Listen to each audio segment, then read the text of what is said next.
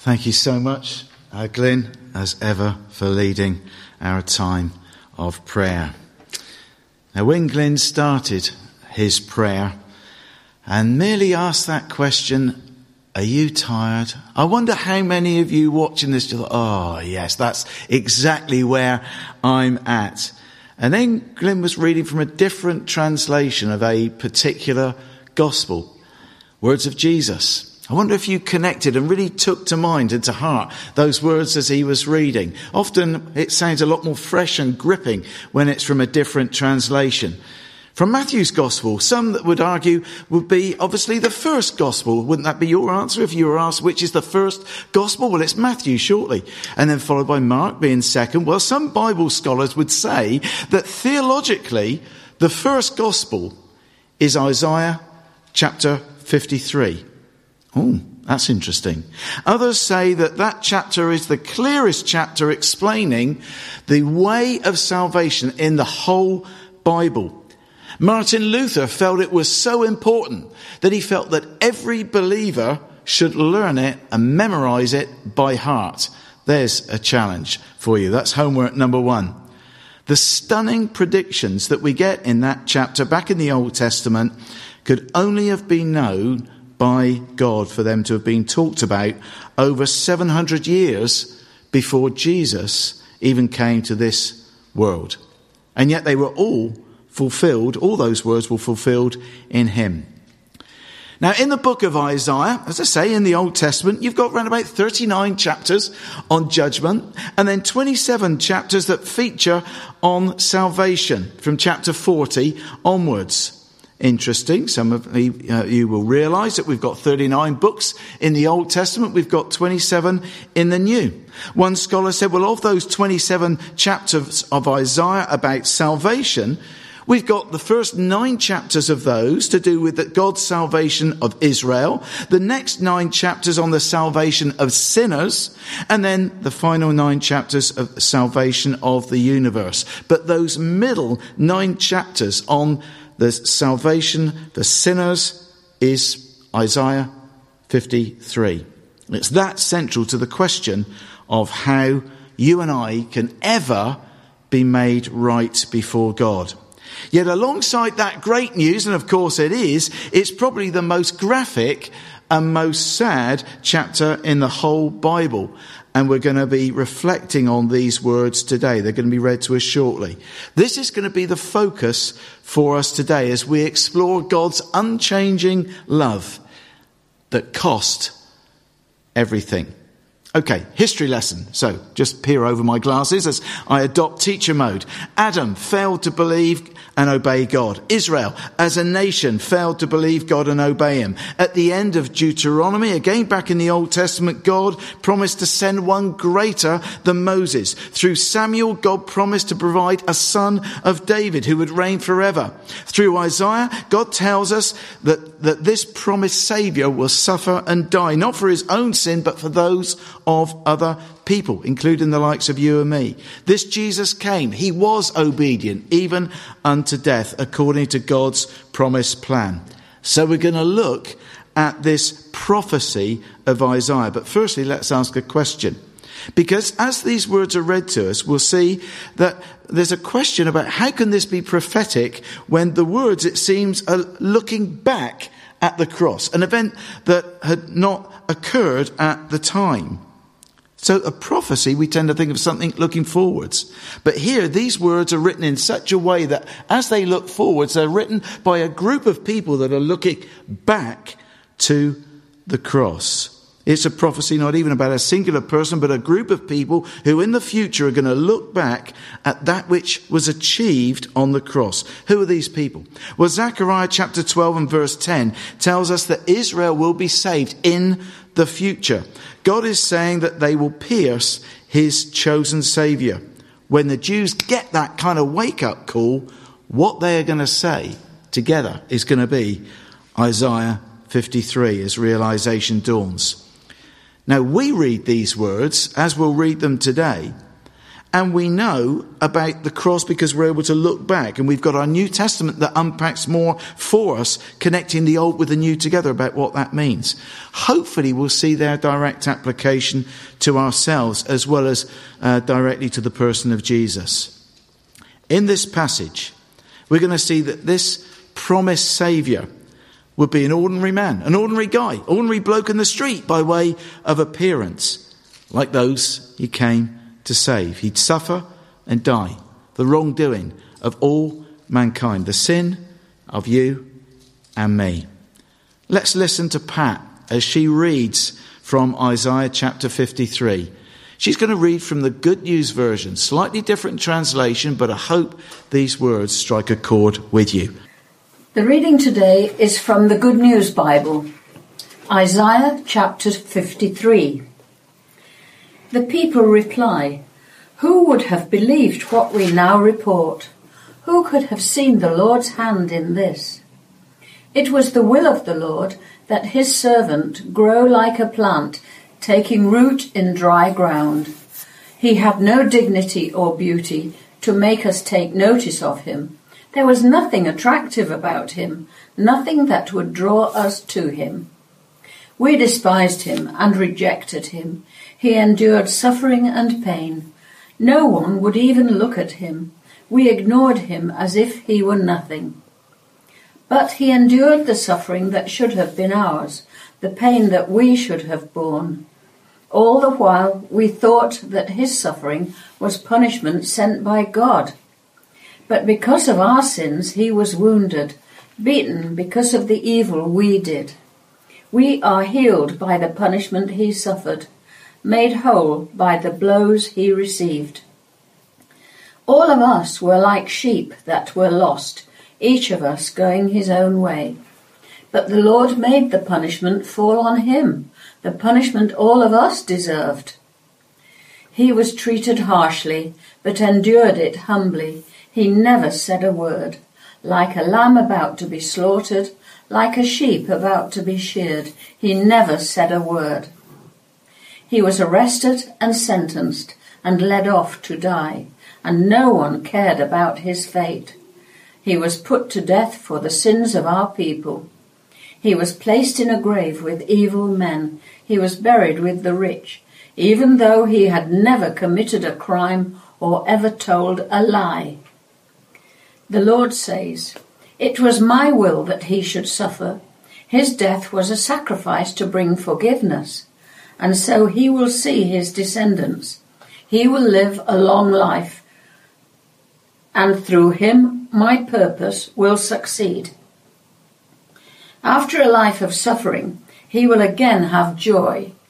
He will know that he did not suffer in vain. My devoted servant, with whom I am pleased, will bear the punishment of many, and for his sake I will forgive them. And so I will give him a place of honor, a place among great and powerful men. He willingly gave his life and shared the fate of evil men. He took the place of many sinners and prayed that they might be forgiven. Well, what can we get from this passage from Isaiah chapter 53? Well, first things first, have you done your census? No, that's not what this passage is about, although it is an important question, isn't it?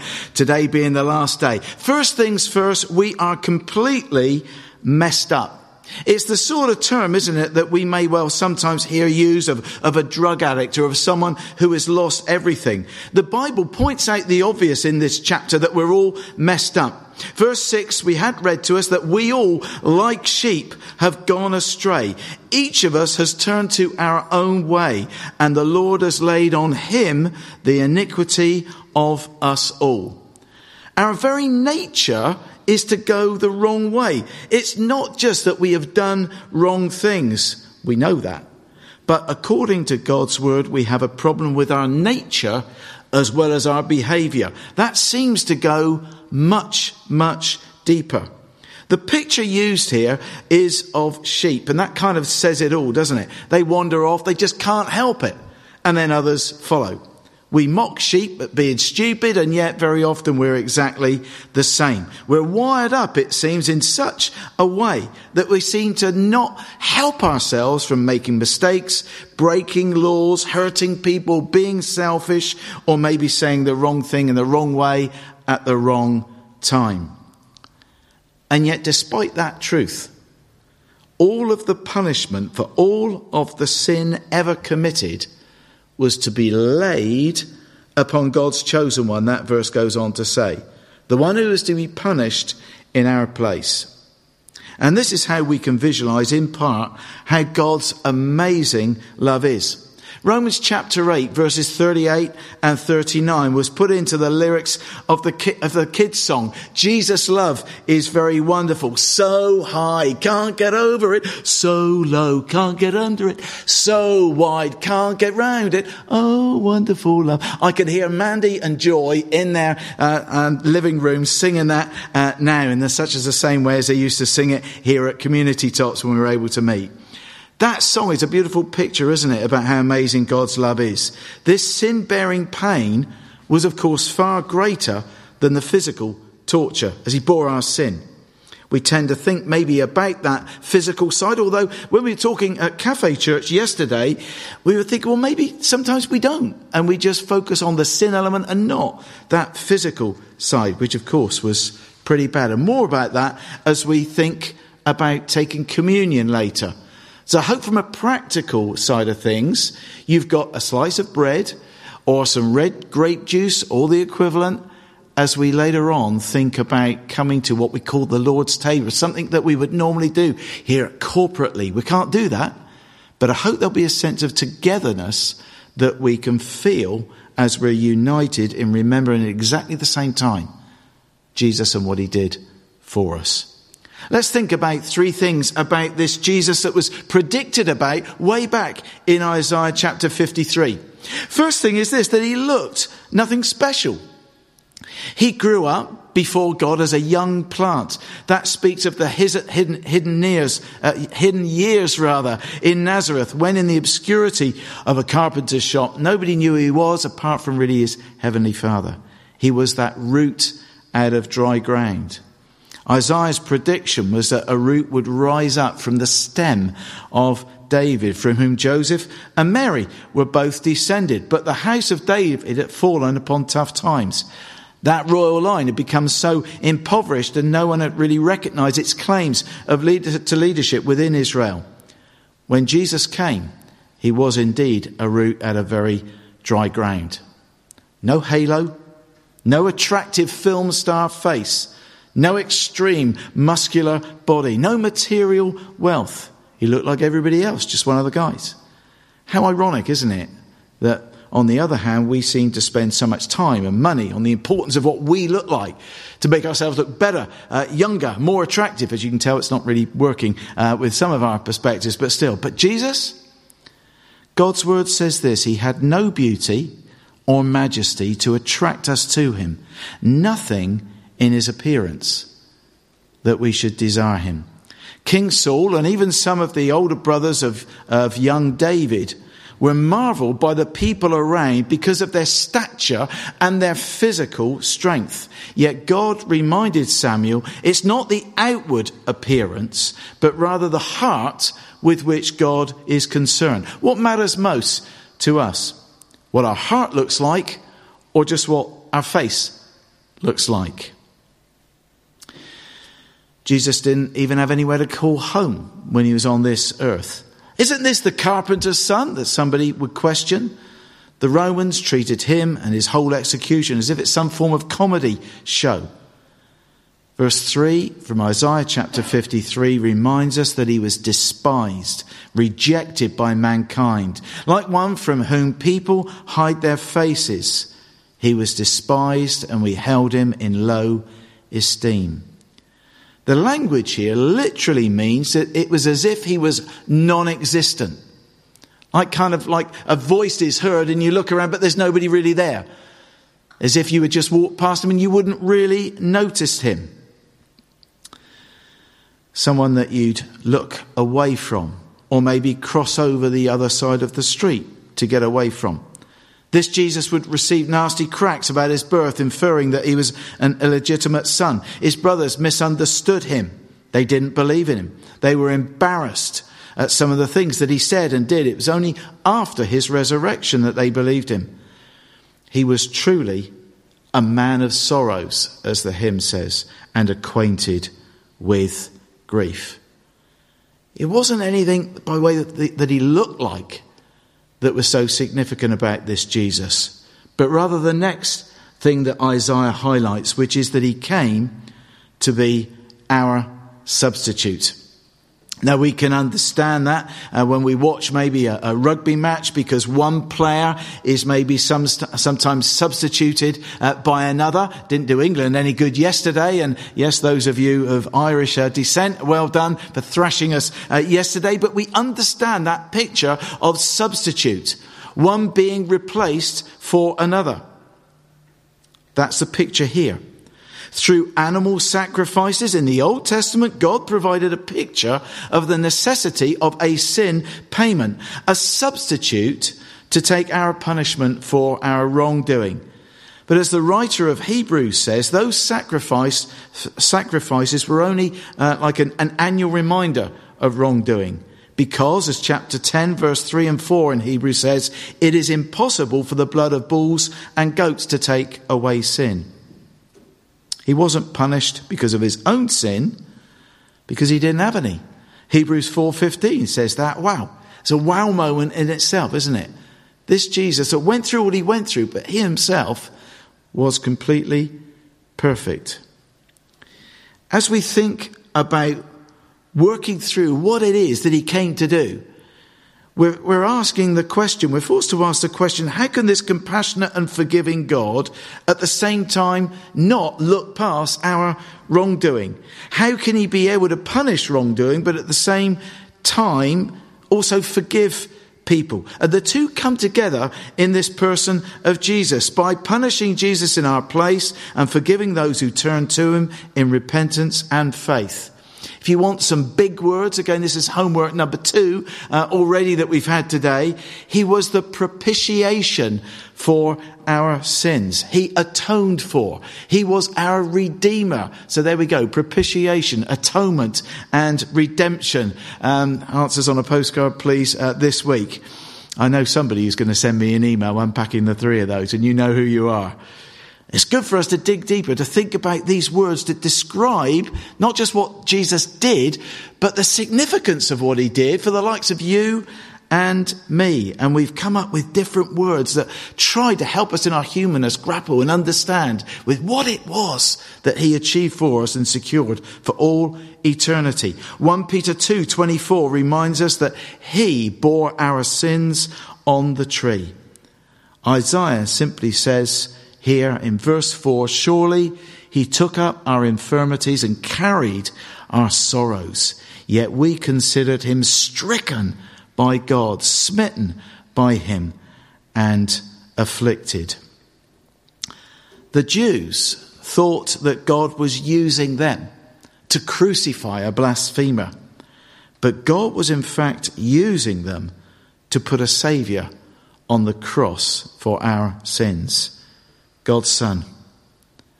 Verse 5 tells us that he was pierced for our transgressions. That's a powerful word, isn't it?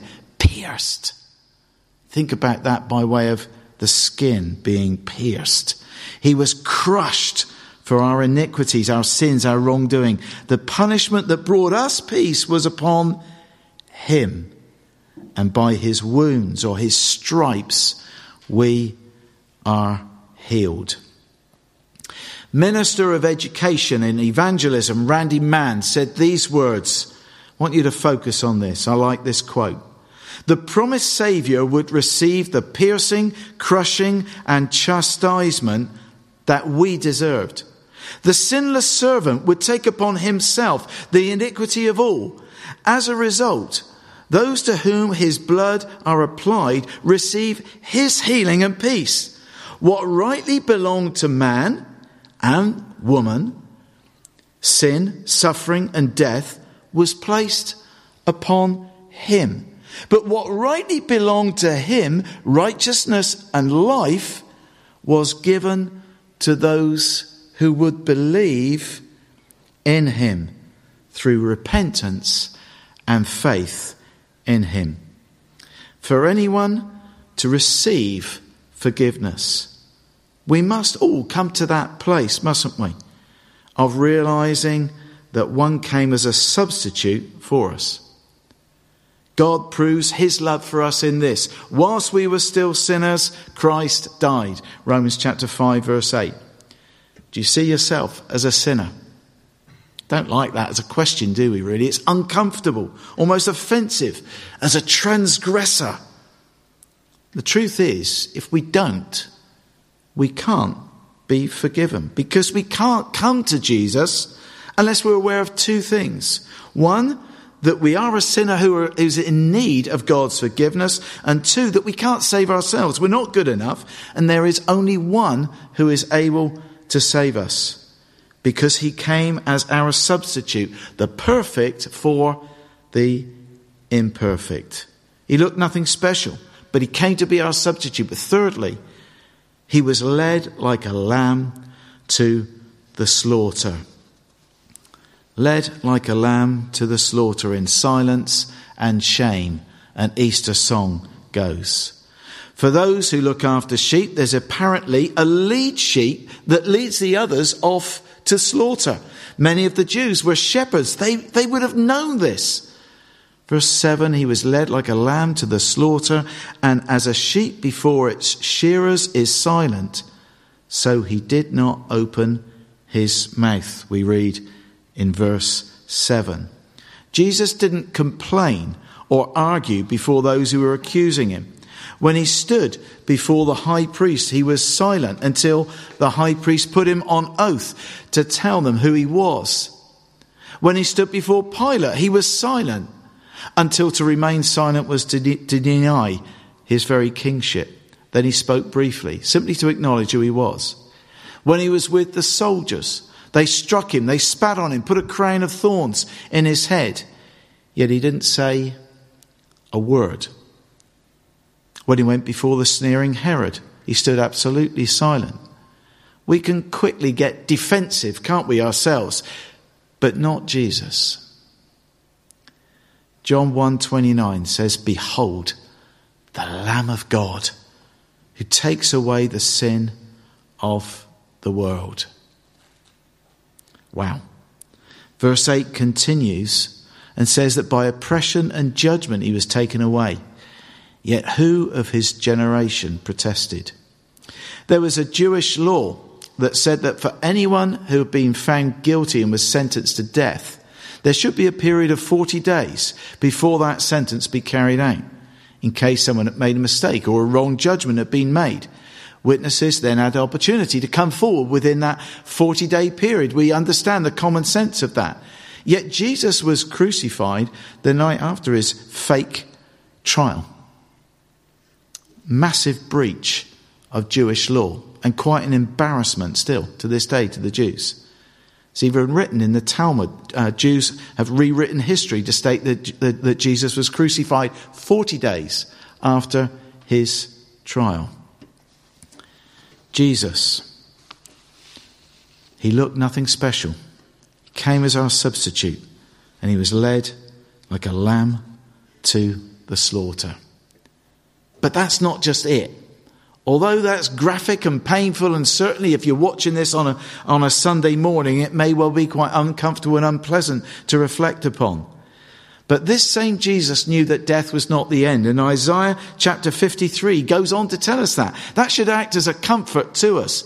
There's resurrection that is built in here in these verses. Verses 10 and 11, we read there that though the Lord make his life an offering for sin, he will see his offering and prolong his days. And the will of the Lord will prosper in his hand. After he has suffered, he will see the light of life and be satisfied. Many of you will know that recently I was privileged to take the funeral of my uncle. He was a dad of 2, a granddad of 4, and a great-granddad of 5. And I expect that if asked, he would have said that he would have loved to have been able to have watched those great grandchildren grow up and to have children of their own. And yet he would have said that knowing that as a result of his increasing age and decreasing, deteriorating health, that wouldn't have been possible, that the end was nigh. Each of us know that that's going to be a case in the here and now on this life, don't we? But Jesus will see his offspring. Who are they? He didn't have any children, did he? John 1:12 reminds us that yet to all who received him, to those who believed in his name, he gave the right to become children of God. Jesus' offspring are, believe it or not, the very sinners that he came to save in a sense. And that includes the likes of you and me, if we've trusted in this Jesus for our own salvation. And if there's hope for him beyond death, then it follows that there can be hope indeed for us too. And therefore we rejoice. Whilst we grieve over this pain that Jesus went through for us, it wasn't the end. It may well have been Friday, but as Ian Blackie very often says, Sunday is coming. There is going to be that day, that resurrection day. I have to ask you a question before we close, before we come to this opportunity for communion after a song which we'll sing in a couple minutes' time. And that question is very simple. Are you right with God? Are you right with God? The last couple verses in Isaiah 53, we read there that my righteous servant will justify many. He will bear their iniquities, their sins. He poured out his life unto death and was numbered with the transgressors. For he bore the sin of many and made intercession for the transgressors. This is our God, the servant king. He calls us now to follow him, to give our lives as a daily offering of worship to the servant king. There's a response that these verses demand. Now, at the moment, by way of our own doing church, we're quite restricted, we feel, as to how we might take hold of this and then enact that and participate in that. But it doesn't stop with just our head knowledge or our mental assent to who Jesus is or what he did back then, or even to when we became a Christian, thinking back about to himself who gave himself as an offering for ourselves. Because we're encouraged in Romans 12 to give our lives as being living sacrifices, being that ongoing daily offering. How are we doing that? It's really hard behind closed doors. It's really hard when we're in isolation. Pick up the phone. As restrictions then are lessening, seek to put into practice that which is your and my faith. It's a living faith. It's relational. Let's not get stuck or bogged down with just the mere head assent to what this amazing Jesus has done for us. It must never stop there. It has to go off, out from here. That's why we've got an opportunity that's a positive one to engage together. Isaiah 53 is the gospel in a nutshell. It reminds us what we're really like, although we don't like looking in a mirror maybe, but we need to be reminded from time to time. We need to be reminded about what our wrongdoing deserves. But it also speaks of God's amazing love and of the one who came willingly to take the blame for all that we have done, for those wrong attitudes and for all of our selfishness. His name is Jesus. He gave his life for you and for me. What grace. What amazing grace.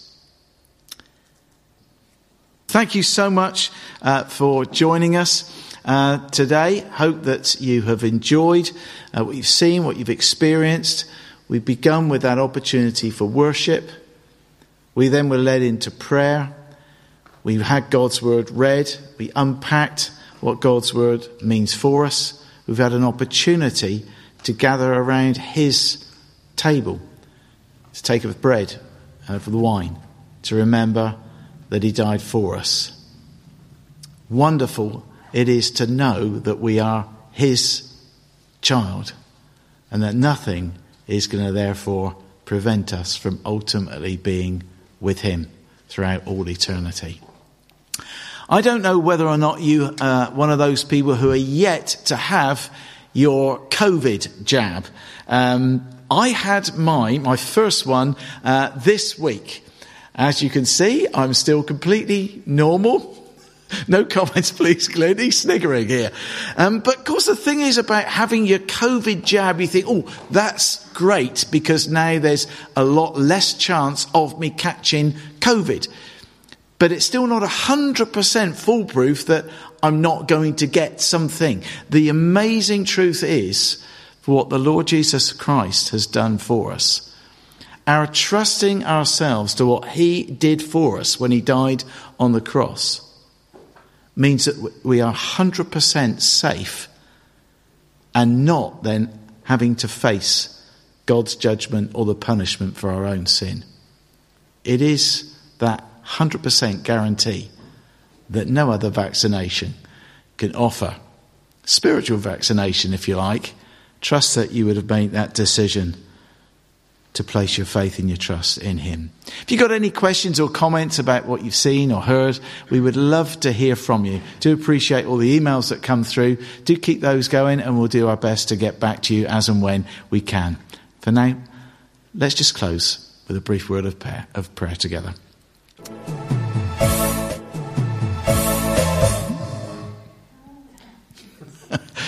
We'll try that one again.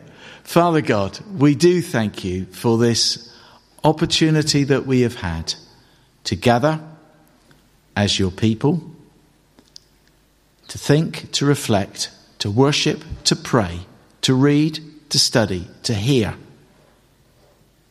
to think again of the one who came to give his life for us. Jesus, we thank you for your willingness to go through what you had to face for our wrongdoing. We love you. Help us to give of our lives back to you as we seek to work out what that means to be a follower of yours. And we ask these things in Jesus' name.